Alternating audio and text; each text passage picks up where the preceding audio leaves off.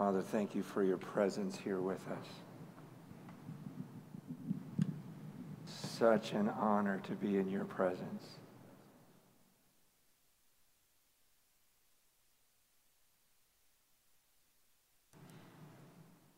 Give us faith even in this prayer right now. God, as we ask for your grace, help us as we open up your sacred word.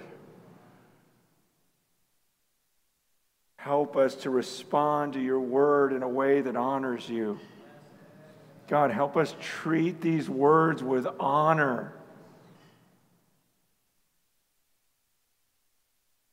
Help us value them as precious, as holy. Praise you, King Jesus. We praise you. We've come to honor you, and it's in your name we pray. Amen. Amen. Oh, it's just so good to come into the presence of God with everyone and to join the angels in heaven with reverence and awe and just present this sacrifice to the Lord. I was praying because I was thinking about that passage in Hebrews 4 where it says that he can sympathize with our weaknesses. And, when Lisa started off worship and she was talking about, I remember that clip, that video clip we saw where, Michael Jackson was there and these people are fainting and they're just shaking and they're just like, they're just passing out in his presence. And it was just like, whoa, like what they are experiencing and feeling for a man. And then sometimes it's like, and then how in the church coming in the presence of God can almost feel like an obligation.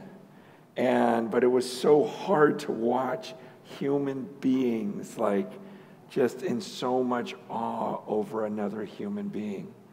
And so as we were, worshiping and I'm about to take communion, I'm saying, God, help me. You say you understand my weakness. I just came from overseas and I've been, in Africa and Ireland for 2 weeks. So jet lag is so real. I'm going, God, I want to feel everything I can. Awaken my soul because you understand. Your word tells me you understand these physical limitations and you can sympathize with my weakness right now. So help me, God. You know I'm weak right now, and I don't want to be weak. I want to give you everything that I have, so awaken me. Man, it's just so good to just claim those promises of God that you understand my weakness. You understand what's going on in me. And so, God, help me right now. So even as we approach the Word of God, I'm like, Lord, I want to do this the right way. The last time I spoke, I know there's been a couple weeks without me, but the last time I spoke, I talked about addressing God as creator. Remember that? Like thinking about Adam, like taking his first breath and his first consciousness, like I'm alive, I exist, and then looking at his creator and going, so you made me. I didn't exist a few seconds ago when you made me. And what do you say to the one who created you, who knit you together in your mother's womb? And we took some time to address God as our creator. And then we looked at his name of Father, and behold what manner of love the Father has given to us, that we should be called sons of God, children of God, and trying by the power of the Spirit to cry out, Abba, Father, and to address Almighty God as Father. And then we talked about how we are the bride of Christ, and just trying to grasp that concept of being the bride of Christ, and how many of us struggle, especially as men, to go, what does it mean to be the bride of Christ? I've never been in the position of bride, and we even walk down the aisle as, just to feel and to experience and go, okay, what would that be like? What is this marriage going to be? This marriage supper of the Lamb. And so trying to understand God and have a more complete picture of Him, to worship Him as Creator, to worship Him as Father, to worship Him as husband. And yet the Bible gives another name for God. In fact, in the New Testament, over 700 times, it refers to Jesus as Lord. And I want to talk about that, because I always say if God says something 700 times, we should listen. I say that a lot.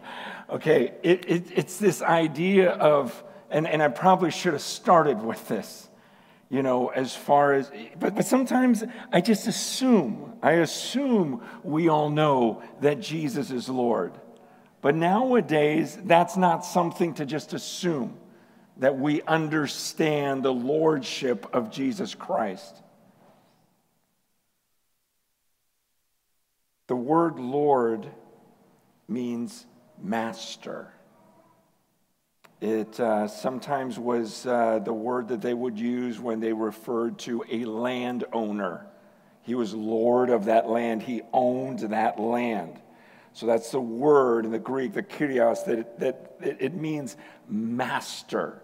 It's like the owner of something. And probably one of the clearest explanations I can give comes from Scripture, and it's from our reading in Luke chapter 6, starting in verse 46. Jesus asks this question, and I think this gives you a great understanding of what Lord means. He says, "Why do you call me Lord, Lord, and not do what I tell you?" Okay, so right there, what does that tell you about the word Lord? Yeah, that if someone is Lord, He expects you to do what He tells you to do. That's what a Lord does. That's what a master does. And so Jesus asks the question, why do you call me this when you don't do what I tell you? And He goes on and He says, everyone who comes to me and hears my words and does them, I will show you what he is like. He's like a man building a house who dug deep and laid the foundation on the rock.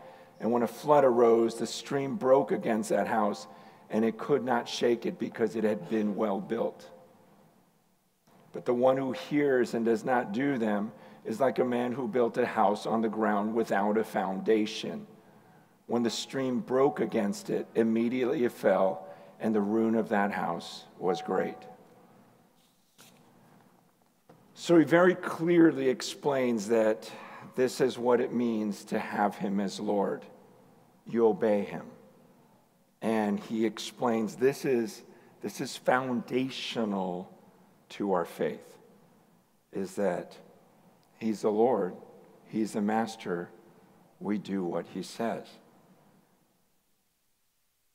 And, okay, so when I was growing up, back in the 80s, I was in high school. Best time ever. Best music ever. But there was this idea in Christianity where people would just pray a prayer and receive Jesus as their Savior and go, oh, great, now I'm not going to hell. And people started saying, well, following Jesus is optional. We can accept Him as Savior, but not as Lord. So And people were believing this. They were going, okay, well, I don't know if I really want to be a disciple. I just don't want to go to hell. So I'm going to believe that Jesus died on the cross for me and he is my Savior now. But lordship is a choice that comes after salvation that you can give or take. There's a lot of problems with that thinking. One is it really flies in the face of everything that Jesus taught. When you look at the words of Jesus, I was just looking at our reading yesterday and the day before, and it's just so clear. I want the Word of God to speak because I want to make sure that you haven't fallen into this idea of, I just want to be saved by Him, but I don't want Him as my master, as my Lord, as though there's this option there. I think at the crux of this is that idea that there was such an emphasis of salvation from hell. And that's what it was all about, rather than about the kingdom of God and this amazing king that we get to follow and come under his lordship. And if you look at Luke chapter 9, we read this a couple of days ago. And again, I don't want to add too much to it. But look at what Jesus said to all. If anyone would come after me, let him deny himself, take up his cross daily, and follow me. So this is what he's saying to everyone. Okay? He says, if you want to follow me, there's requirements. He says, I want you to deny yourself. Let him deny himself. Do you understand that that's what being a Christian is? That it's self-denial. It's it literally means to say no. It's to say no to yourself. Like your body may want to do something and you just go, no, that's not what God wants me to do. I deny. Okay, so I have these desires, and we live in a time when people say, well, God gave me these desires, so it should be right for me to act out on them. But that's not what Jesus says. He says, following me means you deny yourself.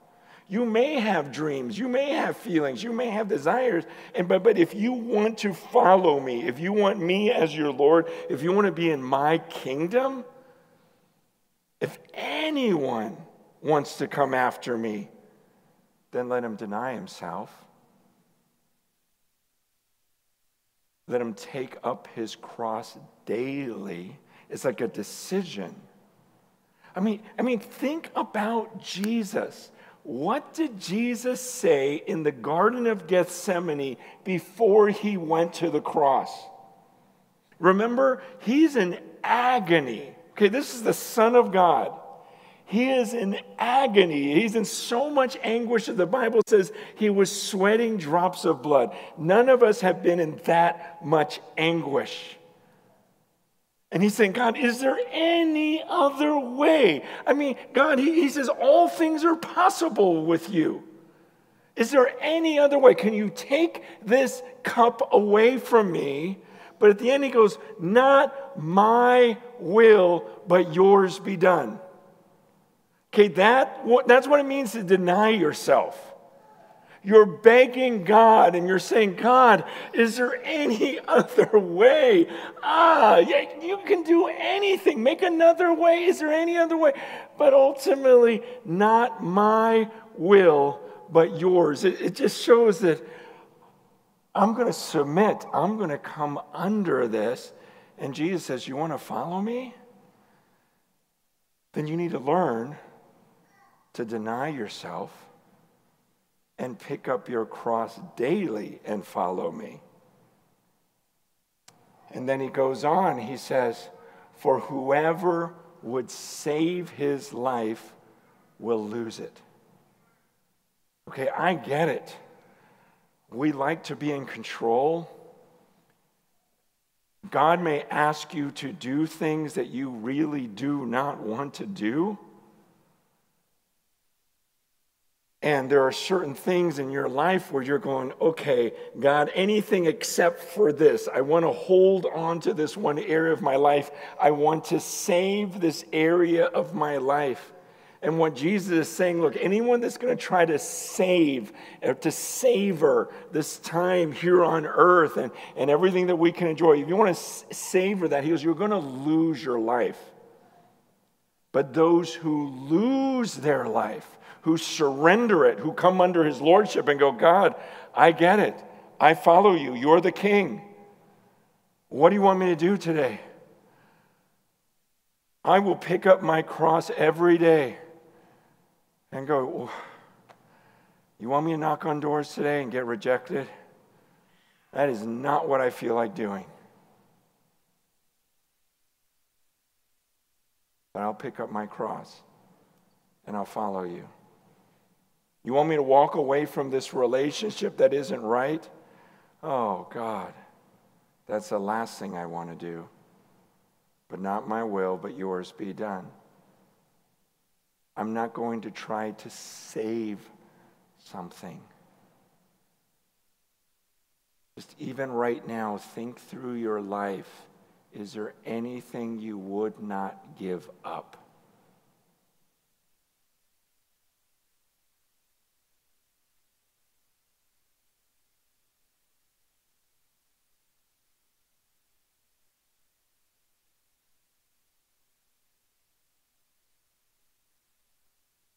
Think about what you cherish most on this earth.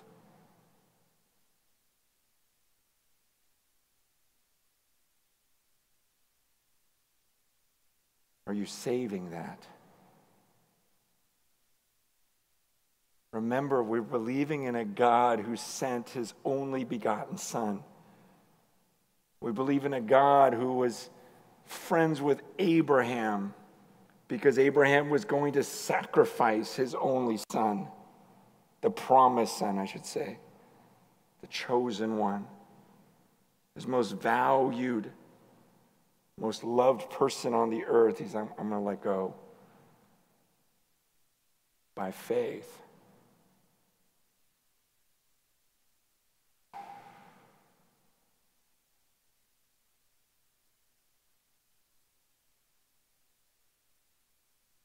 For what does it profit a man if he gains the whole world and loses or forfeits himself? He's reasoning. He's going, look, you're going to hold on to the things of this earth? What does that profit you? What does it profit you even if you owned the entire earth? But then you forfeit yourself at the end. Some translation says you forfeit your soul. Like, is it worth it to lose yourself and yet gain the whole world? Then he says, for whoever is ashamed of me and of my words, of him will the Son of Man be ashamed when he comes in his glory, in the glory of the Father and of the holy angels.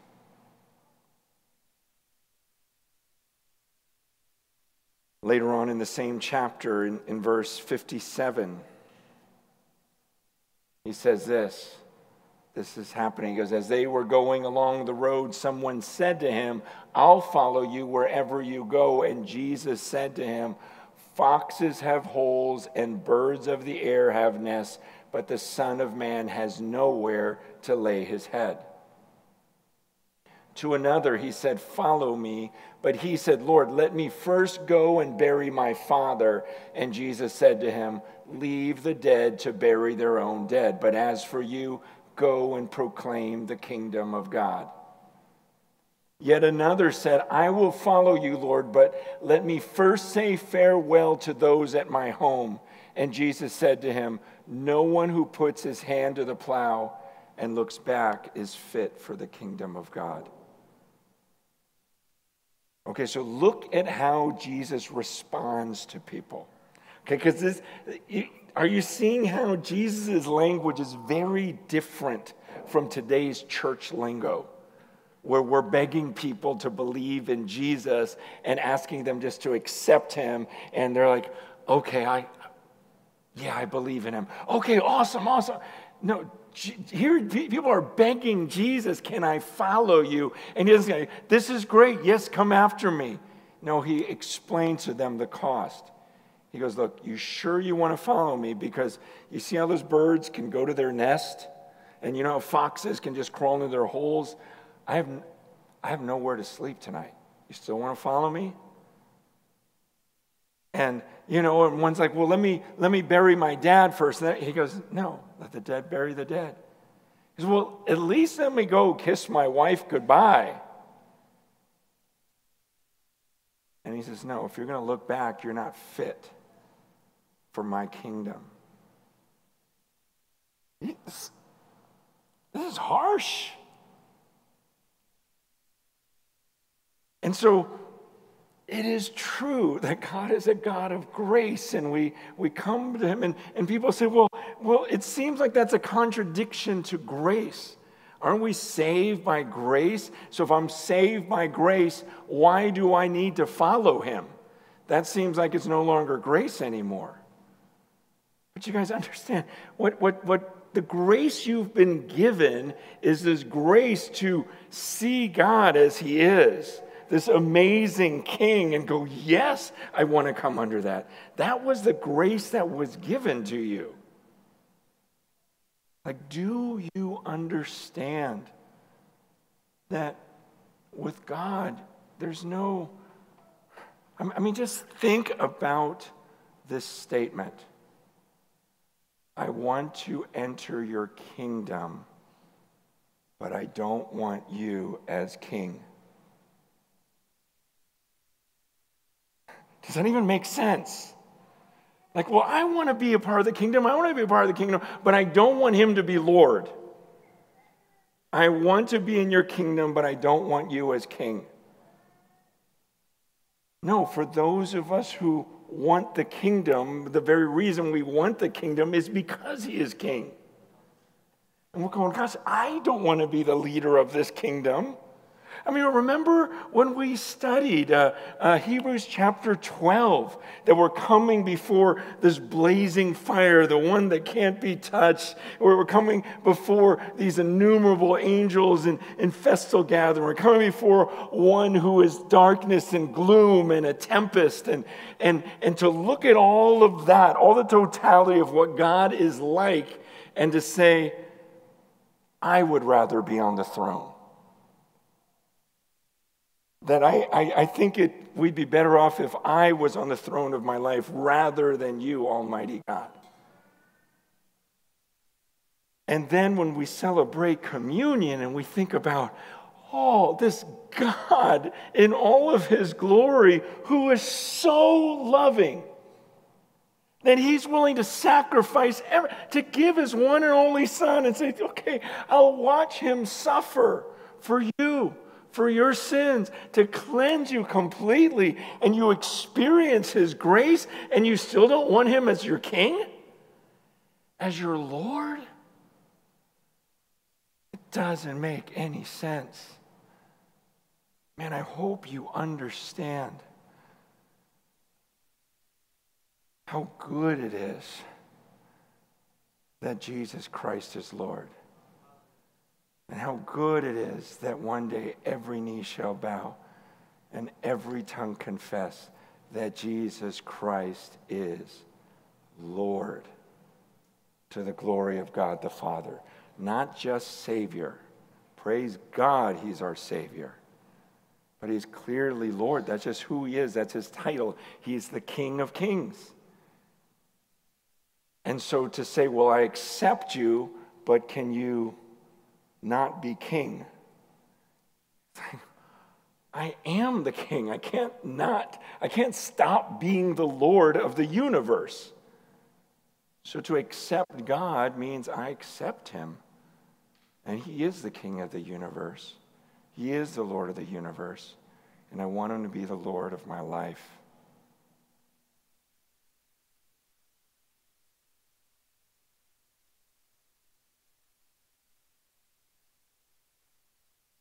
when I first became a Christian and I first started reading the Bible in high school, I came across a passage that scared me.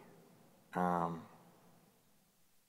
it was Matthew chapter 7, starting in verse 21. In Luke 7, verse 21, he says, "Not everyone who says to me, 'Lord, Lord,' will enter the kingdom of heaven, but the one who does the will of my Father who is in heaven." So it's very similar to what we looked at just now. He goes, "Why do you call me Lord, Lord, when you don't do what I say?" And here in this passage, he's saying, not everyone who says to me, "Lord, Lord." So it's not just because just about every Christian will call him, who calls himself a Christian, will call him Lord. But the point is not just saying it, it's actually treating him as Lord, obeying him, doing the will of the Father in heaven. Go ahead, next verse. On that day, many. See, this is what scared me. It says, on that day. He's talking about Judgment Day. When people say, "Lord, Lord." And he goes, not everyone who says that's going to enter into the kingdom. He goes, in fact, on that day, many will say to me, "Lord, did we not prophesy in your name, cast out demons in your name, do many mighty works in your name?" And then I will declare to them, "I never knew you. Depart from me, you workers of lawlessness." When I first read that, I just thought, whoa, this concerns me. This is why I started teaching the Bible as a high school student. By teaching, I mean, dude, I just read this yesterday. Look at what it says. And that's how I became a Bible teacher. I'm just reading the Bible and go, "Have you guys read this?" Like you're praying this prayer and thinking that's all there is to it. But I'm looking at the words that Jesus actually said. And he doesn't ask us to pray this prayer. I mean, it's fine that you did, but there are some concrete things, such as really listening to him, really obeying him. And what scares me is at the end, many are going to say, "Wait a second, but I did this. I prayed the prayer. I got baptized. I did this. I even think I prophesied in your..." He goes, "I never knew you. You didn't do the will of my Father in heaven."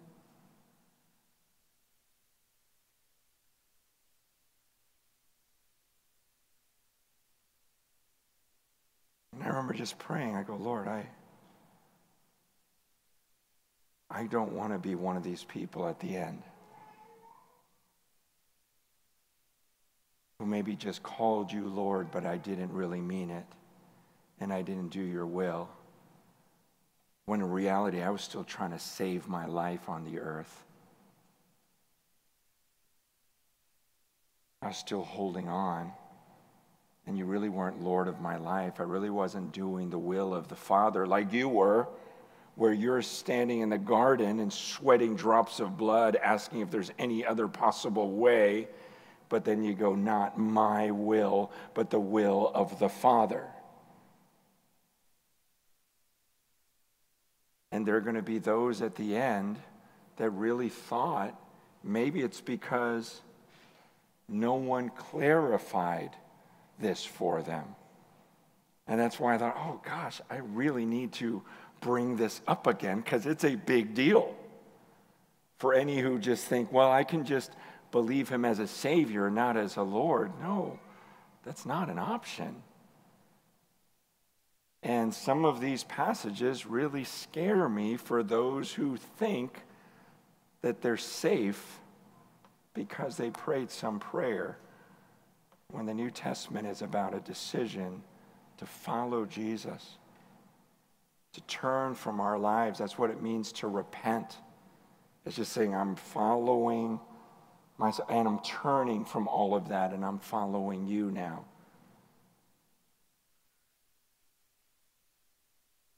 I tell people, like when I first met Lisa, I was dating someone else. And you knew that, right? Yeah. And but once I saw Lisa, I didn't say, hey, why don't you join us? No, I repented. I'll see you later. I am going to follow. I want you, and you alone. That's the idea of salvation. It's you are living your life, and repentance is saying, I'm doing this 180. I was living for myself. I was thinking about my desires, my will, my dreams, my aspirations, and now I see Jesus, and I go, oh, is that who he is? Is that what he's done for me? And he is asking me to enter into his kingdom? Yes, I want to come under your. I will forsake my old life. I will deny myself. And even if this is a life of suffering, I want you as my king. I want to be a part of your kingdom. That's repentance. Yeah, when it was explained to me when I was in high school, it's like you're driving along and you see Jesus. You can't just pop the trunk of your car and say, I want you. Get in the trunk and let me pull you out whenever I need you. It's like the Lord, the King of the universe, doesn't come like that. I can't even say, hey, get in the back seat. You're welcome in my car. I can't even say, get in the passenger seat. You're welcome in my car. There's a choice I make where I go, you know what? Here, I'm going to get out. Here's the keys. You take me. You drive. You are now the Lord of this body. This was purchased at a price. So now I no longer use this body to gratify my desires. I gladly, joyfully submit to you. It's very similar to when Lisa came down the aisle and she said, you know what? I want to follow you. I'm willing to come under your leadership and lead us in the ways of God. It's just that picture now of saying, God, I've given you the keys. Honestly, I'm a little bit scared because I'm not in control anymore. And yet I know at the core of my being, I would rather you be in charge. I know you are way better than me. Your wisdom is way better than mine. And you have a will, you have a desire, and I want to come under that. And so I have to ask you, have you made that decision? Because that's what baptism is. It's I'm dying to myself. Okay, it's the death of me. You know, I have been crucified with Christ, and it's no longer I who live, but Christ who lives in me. So this idea of, okay, whatever dreams, whatever things I wanted, I am dying to that because I want to follow you. And I want you to be the king. I want to be in your kingdom. And so in a time when our culture and even church culture so emphasizes your feelings and your dreams and your hopes, and we want to value your feelings, but we overvalue human feelings to the point where we don't understand lordship. That sometimes God is going to ask you to do things you don't feel like doing. In fact, that's a great way to even test yourself. To go, gosh, when's the last time I did something that I did not want to do, but I know God wanted me to do it, so I did it. That's when you know, wow, he really is Lord. But if it's really hard for you to look at your life and think of anything that you just did against your own desire, you got to wonder, do I understand what it means to have him as Lord?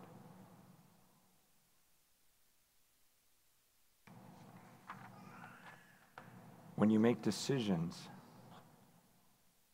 what car to drive, what house to buy or rent, what job to work at. How do you make decisions? Is it like the world where you go, ooh, I want that? And then you evaluate Scripture and go, okay, it's not sinful, right? Okay, I'm just going to do it. Because I don't think it's a blatant sin. Or do you surrender to the Lordship of Christ and go, God, I really want this job, but it's not about what I want. What is best for your kingdom? I really want to live in this house, God, but this is not about my will. Where would I live if I was completely surrendered to you? What would I drive? What would I wear? Who would I hang with? Because I want to live under your rule, under your lordship. And was that the decision you made when you decided to follow Jesus? Because these are the words of Christ.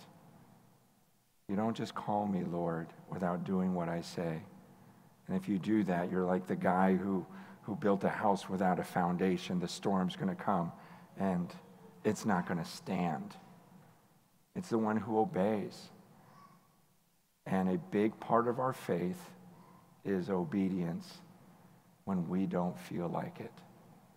That's foundational. That's the example of Christ in a much deeper way. And we as little Christ, followers of Christ, Christians, this is what we've decided to do. And this is why so many before us have lost their lives. I remember when I was in India, and I'm listening to the stories of these people, and they're just so radical, so insane. Like, man, you've sacrificed so much. And I remember asking this one guy, I go, there's got to be like the majority, or at least a group of believers that casually believe in God. And he said, that's really not an option here. He goes, when we get baptized, we lose everything. We lose our families, we lose our jobs, we lose our status. Why would you casually do that? You know, we understand there's a cost to this. It was just this powerful thought of they understood surrender because they were forced into it. But somehow, because we live in a free country, we can almost look at salvation differently. Like we don't really have to surrender. That's one of the difficulties of living in a free place. There's no immediately forced cost on you. And so there's part of us that just has to evaluate our lives and go, God, are you really Lord of my life?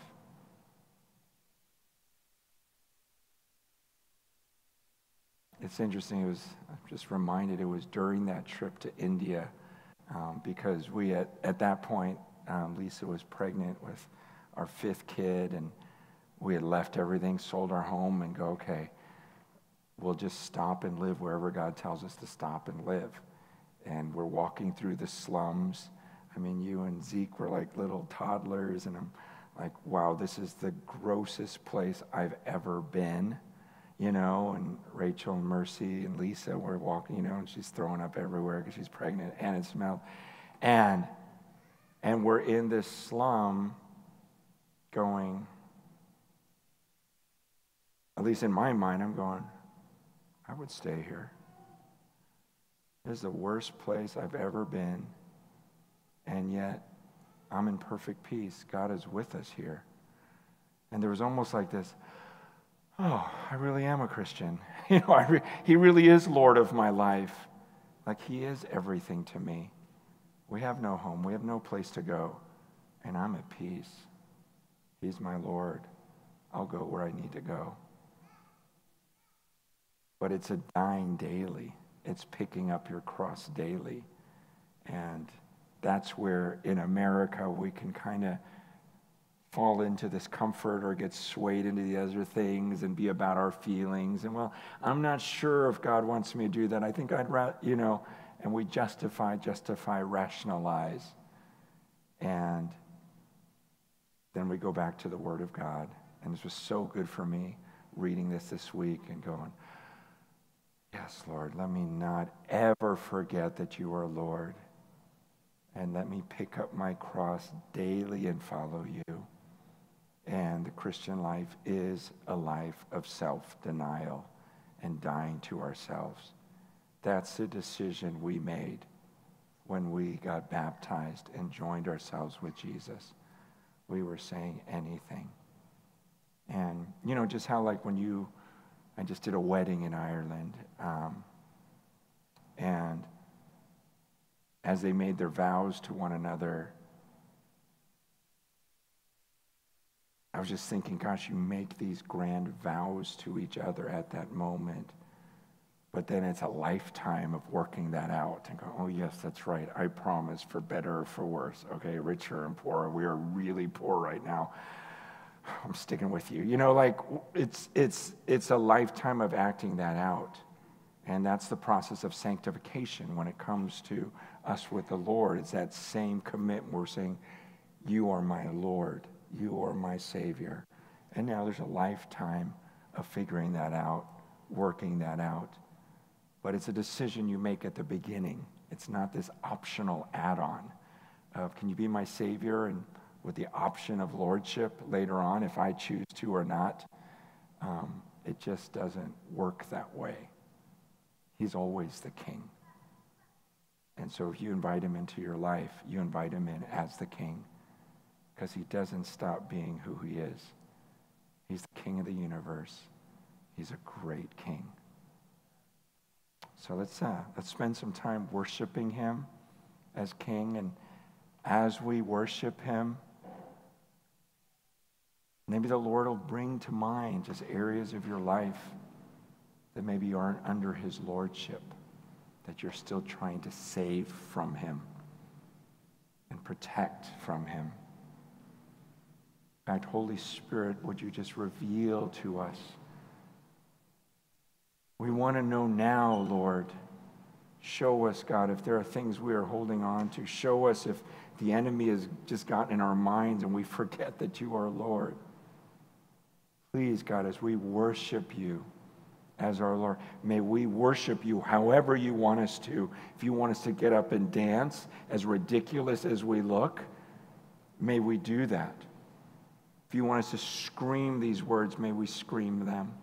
If you want us to bow on our knees, our bodies, our voices, our souls, we want everything to come under your lordship right now as we worship your great and powerful and loving, amazing King, and we joyfully call you Lord today.